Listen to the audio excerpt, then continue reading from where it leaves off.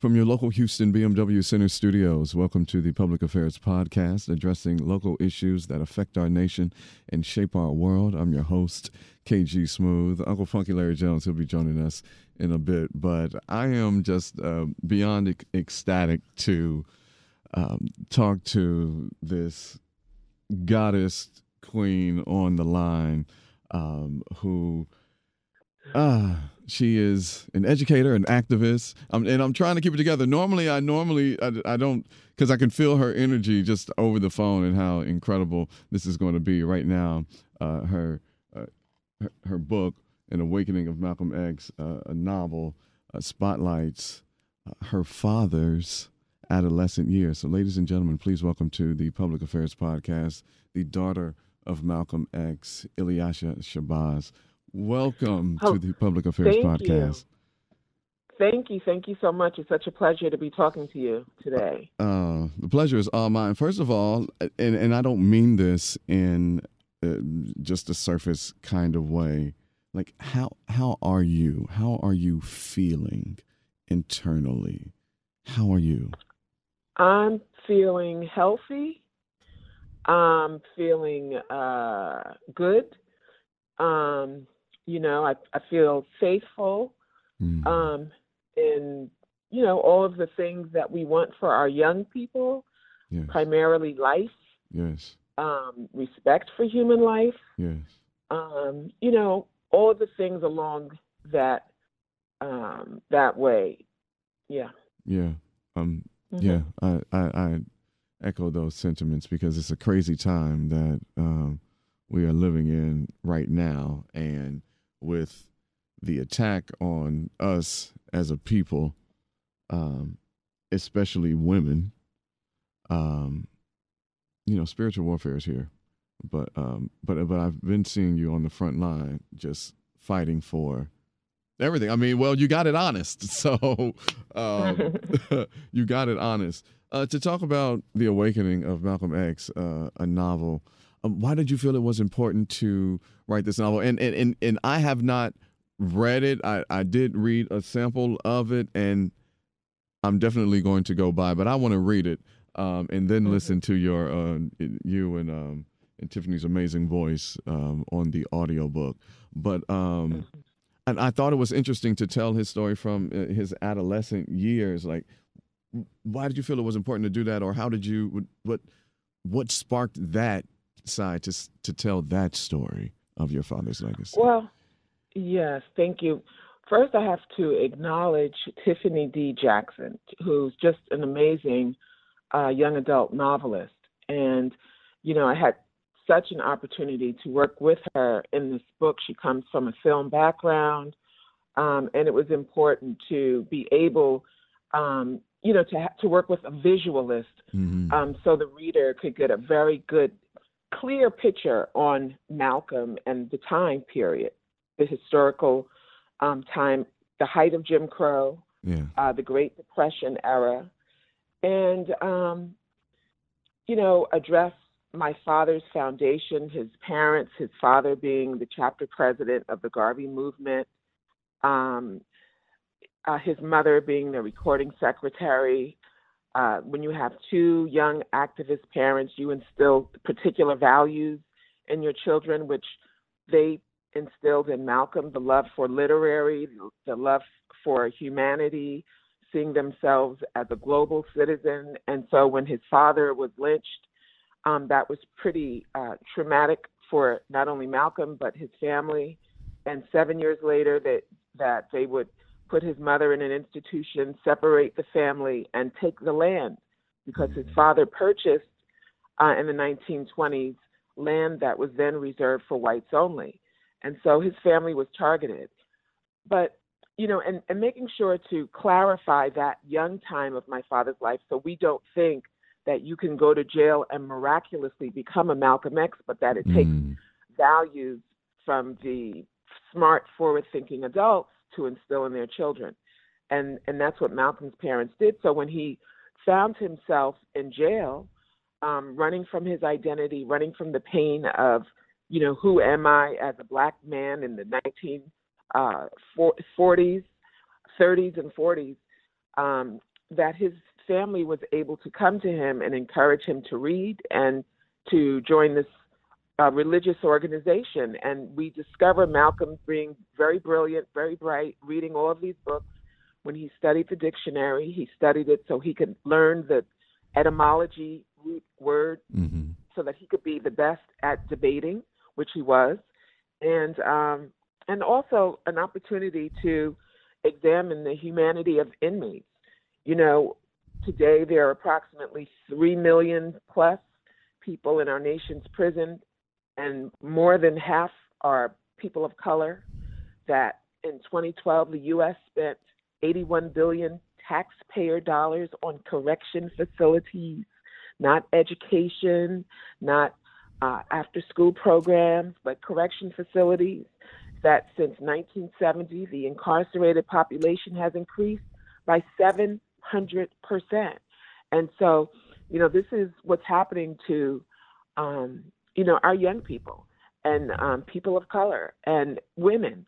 And you know, and so as American citizens, we have the task of, are we going to be a part of the problem and do nothing, or a part of the solution and, you know, and demand change and participate in that changing process?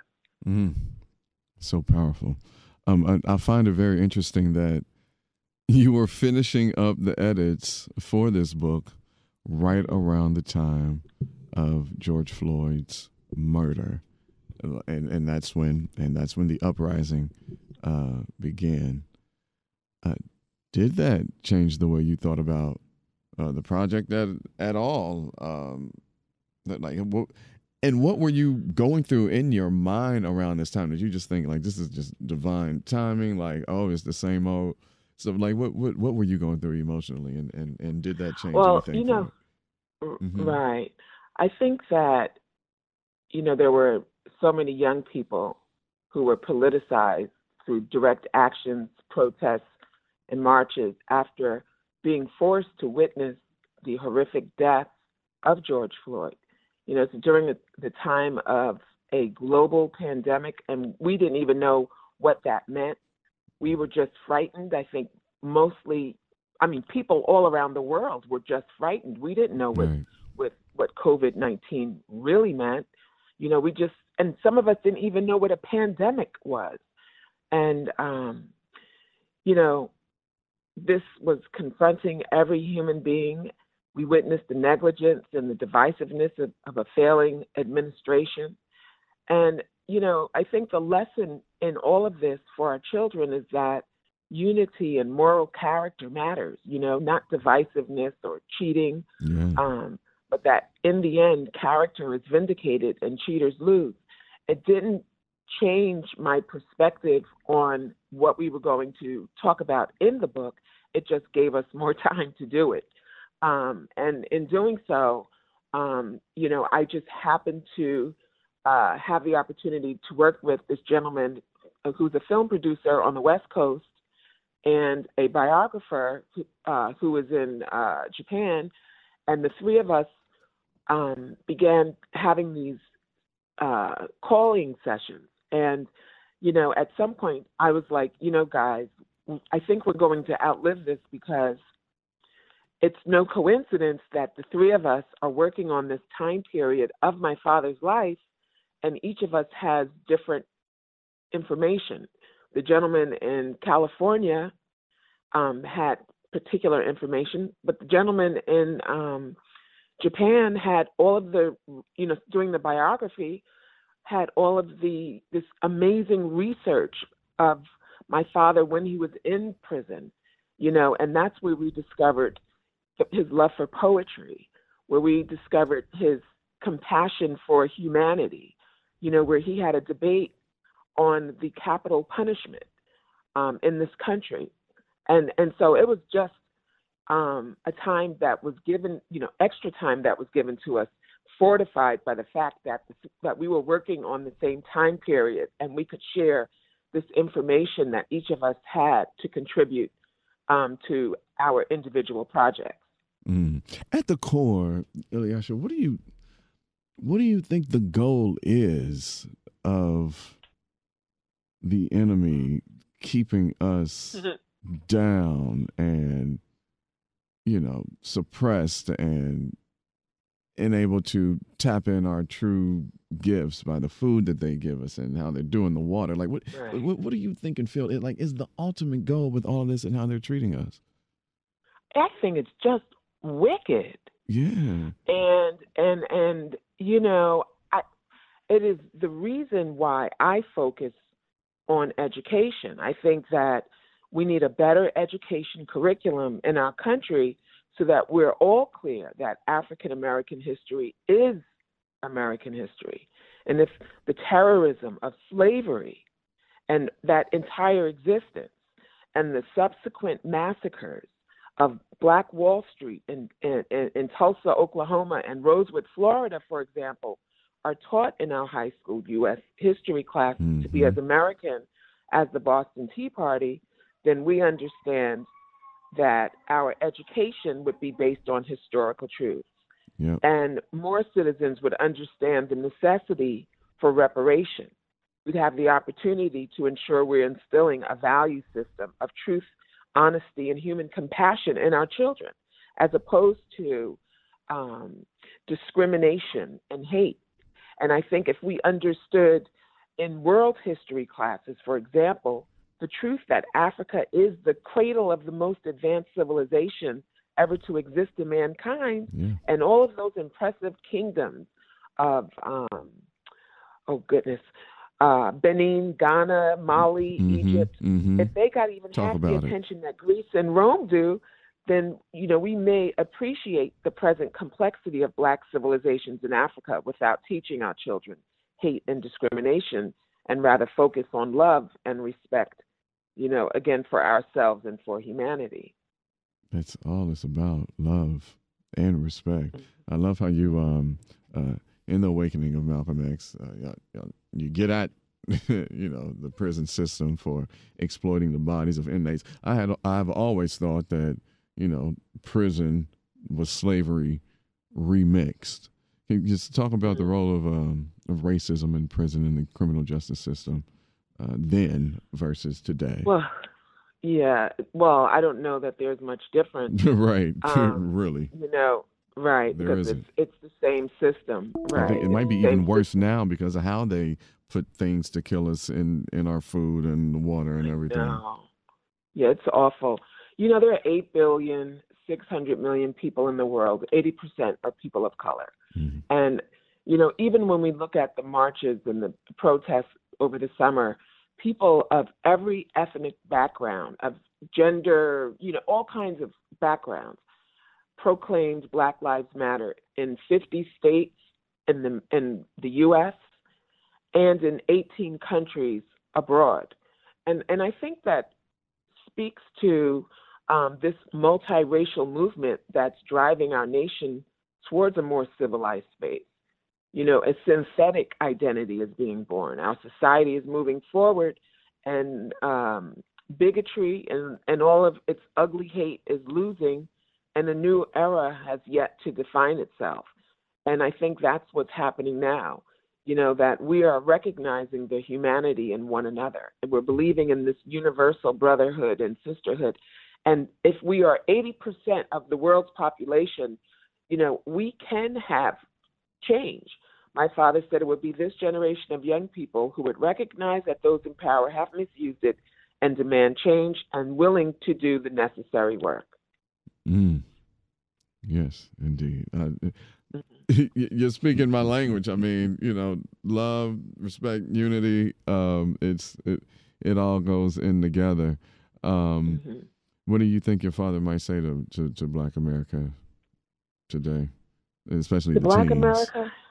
Well, I think he might say only a fool would sit back and allow his children to be taught by his enemy, and that we have to participate in that education curriculum, that we have to participate in, ensuring that the laws and policies are rewritten, that all of these systemic issues that continue to plague our entire society has to be,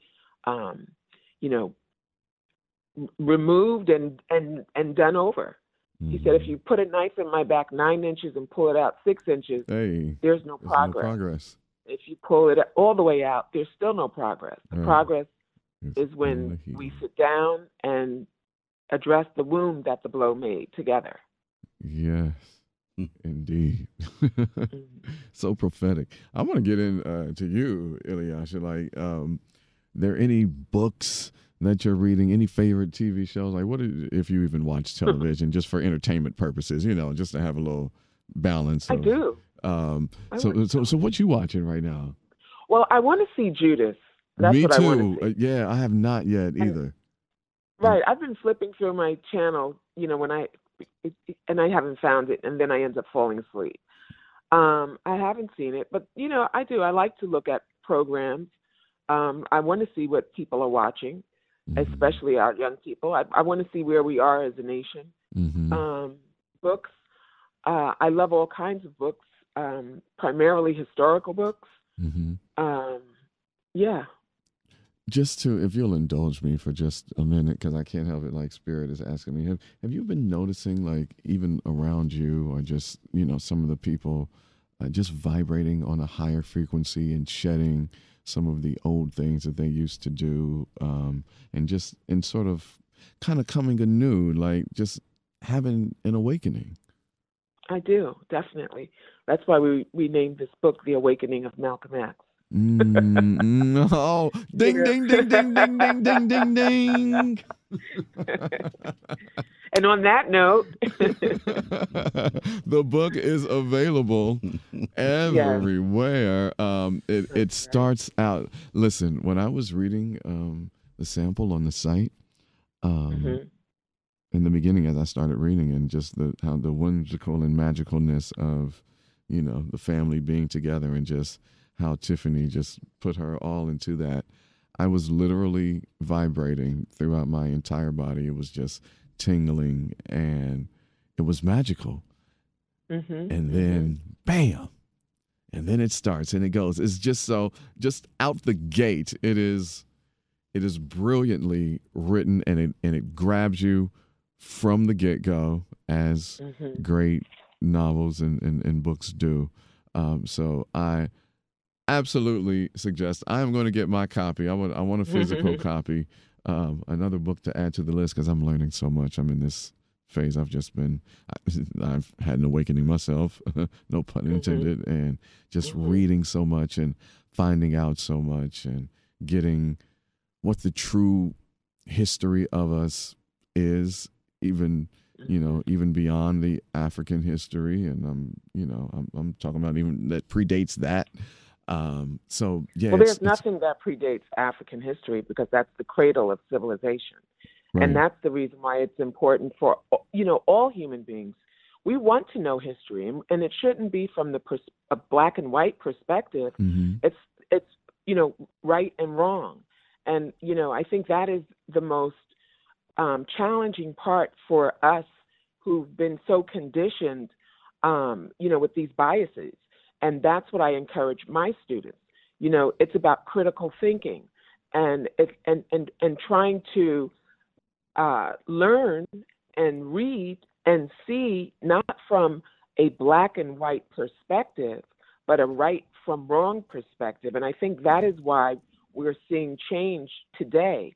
When we witnessed the death of George Floyd, I mean, my goodness, we're all questioning our mortality. So now we are forced to look at this horrific, senseless, just awful, sadistic killing of a man who's crying out for his deceased mother in his last breath. And I think it appealed to our humanity. It wasn't a black and white perspective. It was, looking at it, it was wrong. And thank goodness all of those who are compassionate, who are humane, who do have a value system, got out there and protested. And to have people from 50 states in this country, it's monumental. And especially that they weren't just black people, right? They were black people, they were white people, there were red people, yellow people, pink people, brown people. there were all kinds of people who were out there proclaiming life, and that Black lives matter. They got it. They understood now the horrors of slavery. Mm-hmm. Who would put people in metal contraptions around their neck with these 4 and 5 inch poles sticking out? Who would do these horrific things to human beings? Mm-hmm. And like James Baldwin said, let's not look at me and force me to change. Let's look at you. What is it about you that had to turn me into a slave? I was at the cradle of civilization with all of this history that I could have shared with the world. But instead, we covered it. And now we've interrupted humanity.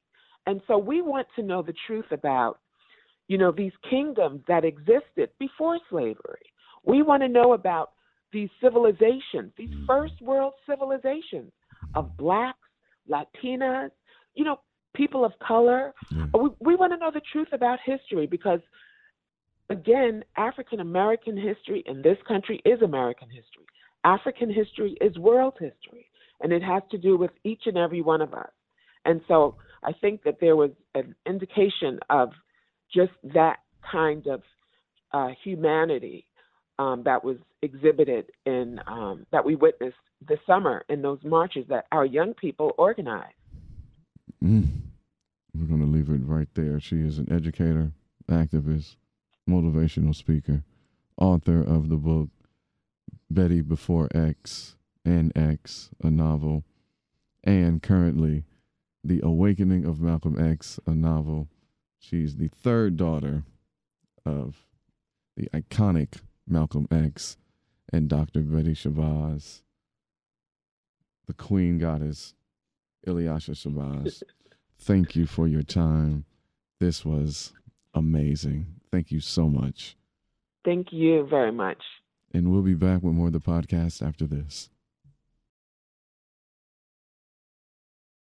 From your local Houston BMW Center studios, welcome back to the Public Affairs Podcast, addressing local issues that affect our nation and shape our world. I'm your host, KG Smooth, joined by the market icon that is Uncle Funky Larry Jones. How you doing, Uncle? KG, I feel good. Yeah, me too. I feel real good. Vibrating very high. We would like to welcome on the podcast neurologist Dr. Stephen Goldstein, host of the Houston Healthcare Initiative. Welcome to the podcast, sir. This is going to be a great conversation. Thank you so much. I appreciate it. Yes, indeed. Well, let's get started. Tell us about yourself, just the basics, where you got started in medicine, went to college, and how you got involved in, you're fighting a giant here to reform the U.S. healthcare system. Well, in terms of my education, I actually got started in chemical engineering and then went to medical school at the University of Chicago and did my internship and medical residency there. And then I spent 3 years at the National Institute of Health doing research on mathematical models and things like that. And but there was this thing going on you may have heard of called the Vietnam War. And because of that, the government had a job for me as a general medical officer in Da Nang in Vietnam. And I preferred doing the research at the NIH to going to Da Nang. And the only difference was I had an extra year between the time of my appointments. And that's when I did my internal residency at the University of Chicago. And I actually was surprised. I was much more interested in research, but I fell in love with practicing medicine. And so after I finished at NIH, I did my neurology training at Johns Hopkins. And after I finished that, I came down to Houston to practice neurology and internal medicine. And I've been doing that ever since 1977. So I've seen a lot of changes over time in our healthcare system. And I have a bias, I guess, on how we need to change the system. Yeah, because I love how you put it, how it's set up to treat sickness and not how to prevent illness. And we have seen over the decades how it's changed. See, can you talk about Haven and that joint venture and that whole ordeal and Yes. and how that started?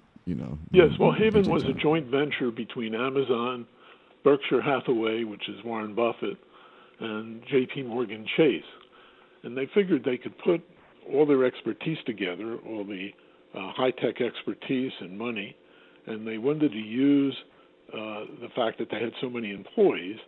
They felt with that, their buying power, plus using technology, that they could lower the costs. But 3 years went by, and $100 million disappeared, and it went out of business without any real impact on the healthcare industry. And so the question, I guess, comes up as to what happened. Why did they fail? I mean, it's not often that Jeff Bezos and Warren Buffett and Jamie Dimon fail, right? They're usually highly successful people. Well, I believe they failed because they didn't understand the current healthcare system is really run by insurance companies and large monopolistic hospital systems that make large profits and don't want to change. They're happy with the current system. And I guess you can call these corporations conservative because they don't want to change. They're resistant to change. We can see evidence of that, for instance, with the telemedicine that we're doing now. That technology has been available, ever since FaceTime came out. And it's just in the last year because they were forced with the COVID epidemic to make use of it. But before that, you can get in trouble for trying to do telemedicine. Just as an example, same thing with the electronic medical record. It took an act of Congress to get the hospitals to accept an electronic medical record. Before that, the records were paper. They don't want to change, and they want to keep things the way they are. And I think that's the main reason that they failed. Hey, Doc, this is Larry Jones. So with that scenario and the greed and the amazing disdain for any compassion, how are you going to help us reform this giant ball of twine? I know one string at a time, but how do you get started, sir? Well, we can't just tweak the current system and try to make minor changes on it. We need to fundamentally change the system. And to do that, we need to take a step back and use what Elon Musk calls first principles thinking. And the first question that I think we should ask is, what is the purpose of healthcare anyway? Why do we need it? And most people, I think, would agree that the purpose is to maintain our health. We want to maintain health. In fact, HMO stands for Health Maintenance Organization, right? That's really what you want to do, maintain health. But most of the money in our current system is not spent on maintaining health. It's spent on sick care. They call it health care, but it's really sick care. If you get sick, they'll take care of you. But in terms of maintaining health, there's a little bit of work on that, but it's the tail wagging the dog. It should be entirely the other way around. And the question then comes up is, well, how do you maintain health? Well, there are multiple things needed to maintain health. You need clean air, you need clean water, you need a working sewer system. Without those things, you people are going to be unhealthy. But we also need proper nutrition, proper sleep, at least a modicum of physical fitness. We need to manage the stress and anxiety in our society. And we need to avoid eating too much, drinking too much, smoking too much, drugging too much. And we need to diagnose disease at an early stage to avoid expensive care later. You know the old adage, an ounce of prevention is worth a pound of cure. And then if we do get sick, we need a system that provides immediate access to a physician, immediate testing and treatment when needed. And we need to avoid the endless paperwork and bureaucracy associated with the current system. In short, any system needs to be patient-centered, not doctor-centered, not insurance company-centered, and not hospital-centered. Wow. This is those are Those are noble, wonderful. We all agree with you, Doc. Well, the question is, how do we do that? Exactly. Okay. How do we design such a system? Well, thank you to Obamacare. In the law, there is a provision for a health care cooperative. And this allows a community of like-minded people to come together and design a health system that emphasizes health. Such a cooperative is not bound by the state insurance company regulations and would be receptive to ideas that would lower costs by using technology. As I pointed out, the system we have now with managed care and insurance companies, you come up with a new idea, they say, well, that's not covered. They're not going to pay for it. But in a cooperative that's owned by the members, and they see a way that they can improve the care, improve access to care, improve the costs, and so forth, there's nothing to stop them from not doing that because they're not bound by those regulations. And of course, if the community owns the cooperative, it has financial incentives for the members to spend the healthcare dollars wisely, and it eliminates all the profits from the insurance company. That is, quote, the insurance company, but it's not insurance. Yeah. So, Go ahead. Yeah. And this could be done by individuals, members of a group. Let's say a large church could set up something like that, or a company could set up something like that inside the system. Instead of buying insurance, they could turn over that function to a healthcare cooperative. And this would be good for the company. No company wants to be involved in healthcare. They're making widgets, or they're trying to expand their business, whatever business they're in. They want to increase their market share. They're not interested in spending a lot of time and effort on healthcare. Mm-hmm. But the employees would then be free to adopt the innovative ideas in the company. They could get the companies would be out of the health insurance business, and the employees would have this cooperative.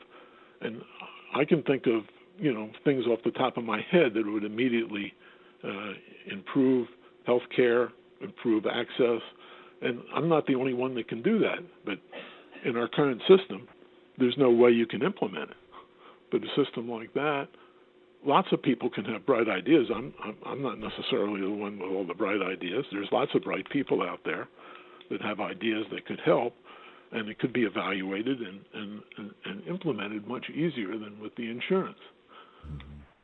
Yeah, to everything that you just said, I'm just, been connecting a lot of dots here, because when you talked about the things to, help you live a healthier life, watch what you eat, exercise, significant amount of sleep.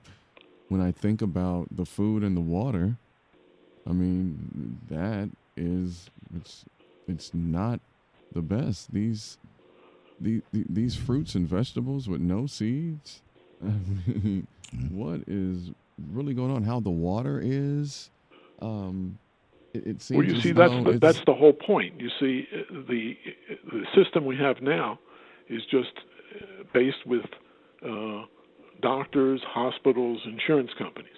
But do we need social workers? Do we need physical trainers? Do we need scientists? Do we need people that will help us and advise people and educate people on how to get proper food, how to make sure their water is proper? We have to advise, if we're in a neighborhood where the water is poor, maybe we need to pay for some testing and see what's wrong with it and how to fix it. This should be part of our healthcare system. The government isn't doing it, right? So we need to take charge, we the people, in a community. If you have a group of people and say, okay, we need to fix this.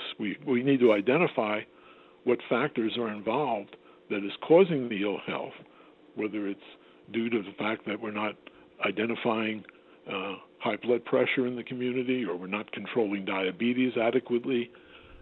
Whatever it is, we need to figure out ways to fix it. And the way of saying, when you're sick, go to the doctor. When you're sick, go to the emergency room. We can see that system. It doesn't work very well. Yeah. That's so 20th century. What about our 21st century? And how do we design the system that's better? I'm glad that you mentioned that. I'm glad that you mentioned that, Dr. Goldstein, because it opens up my next question as to, from a scientific standpoint, why hasn't the healthcare community been more open to DNA repair and healing through frequency tones? You know, I've seen some, videos where, there's a bag of sand on a flat platform, and when it vibrates at a certain frequency, it creates this pattern.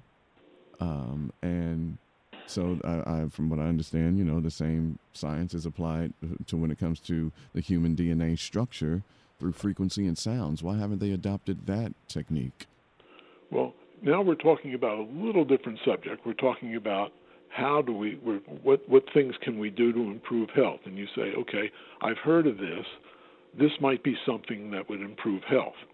So this would then be something that you would research and find out, A, this is a good idea, or B, this is not a good idea. We need to do studies to understand. And that's what I'm saying. There are many different innovations that could be applied, and we could use those innovations, but we have to be careful that we make sure that there's a good chance they're going to work before we adopt it.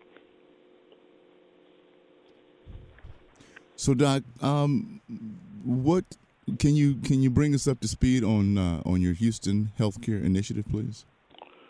Yes. Well, what the Houston Healthcare Initiative is a platform. It's a website where I'm trying to put these ideas out so people can see them, and people can then say, well, I have a better idea, or I have a way of doing what you want to do, but here's a better way of doing it.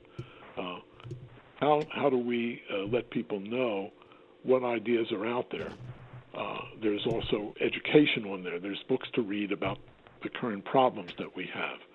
How do we try to fix it so people can then see that? Also on the page, I have on the website I have pricing, cash pricing for doctors' offices and visits and procedures as best as I could get. Now, the hospitals are pretty tight-lipped. It's very difficult to find out from a hospital what it would cost, say, for an appendectomy or what it would cost for a cardiac catheterization. They're very tight-lipped to get that information out. You see, because without insurance, it turns out you can actually get better prices paying cash than you can get from the insurance company discounts. And so I'm listing those cash prices, and you can see the large difference there between doctors that have been practices that have been bought out by hospitals and what they charge, and what you can see from the private practice doctors and see what they charge. The prices are quite a bit higher. I can give examples. For instance, an MRI scan of the head at the hospital, they won't tell you the price, but I can see it from patients that have gone to the hospital. The prices range between $2,000 and $4,000 for an MRI scan, and that's not included the radiologist fee. On the other hand, it's posted on my website, you can get an MRI scan of the head, including the radiologist fee, for $350. Now, if you buy insurance, the insurance company won't. You don't have to pay the $2,000 or $4,000. You can get the MRI scan, say, for $900, and you have maybe $100 or $150 copay with that insurance, and then the insurance pays the difference between that.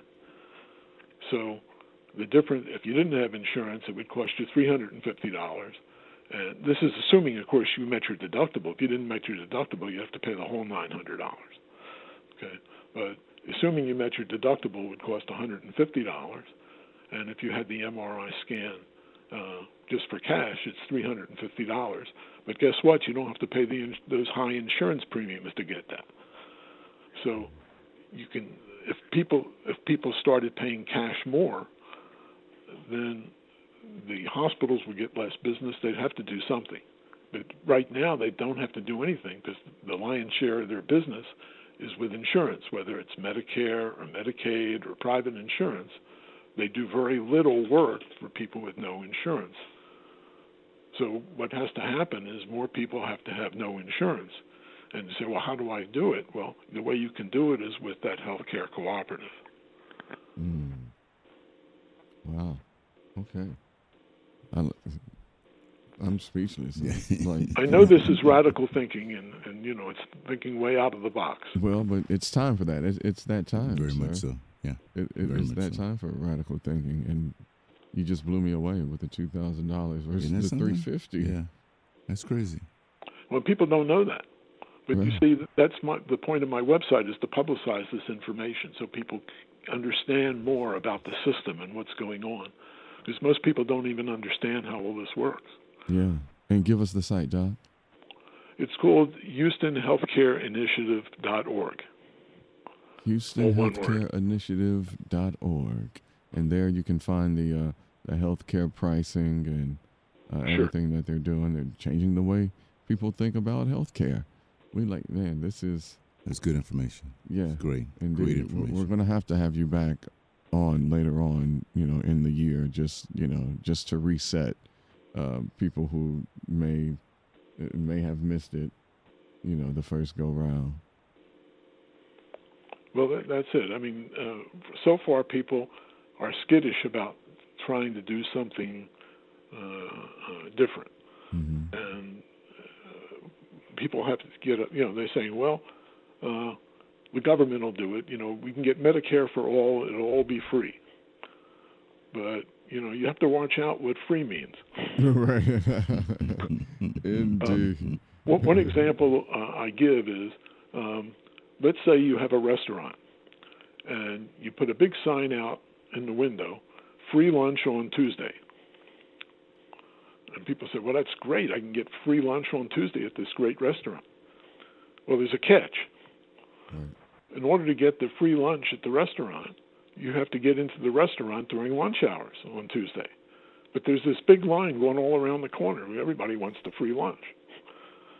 And, you try to get in there. Maybe you can get in there, but, the ambiance might not be so good because the guy behind you will say, hey, buddy, hurry up. It's getting late. I want to get in here. Move on. Right. That sort of thing. The food may not be the best on that day. Maybe they'll run out of some food, whatever. Right. But it's free. But You it's can't free, complain right. about that. And then there's all those people in the line when lunch hour's over at 1 or 2 o'clock. They say, well, sorry, we're closed. No free lunch for you. And the same thing can happen when health care is free because the demand can be high and people want to get into that doctor's office. But what I'm saying is, why do you want to get into the doctor's office? That's an old-fashioned way of doing things. There are many ways that we can take care of your health without having to go to the doctor's office. I mean, one such example is the telemedicine, for instance. That's much better than sitting in a waiting room, wasting your time waiting for the doctor. If it was patient center, it would be like the app on Uber. You push the app on your smartphone, and a couple minutes later, the Uber driver pulls up with the car, and you're ready to go. You push that app on your smartphone, a couple of minutes later, the doctor calls and says, may I help you? You didn't have to wait in any waiting room. Right. I mean, it's a completely different way of doing business. Dr. Stephen, you have brought us some very open-minded thinking this morning, and we truly appreciate you, and all the best with the Houston Healthcare Initiative.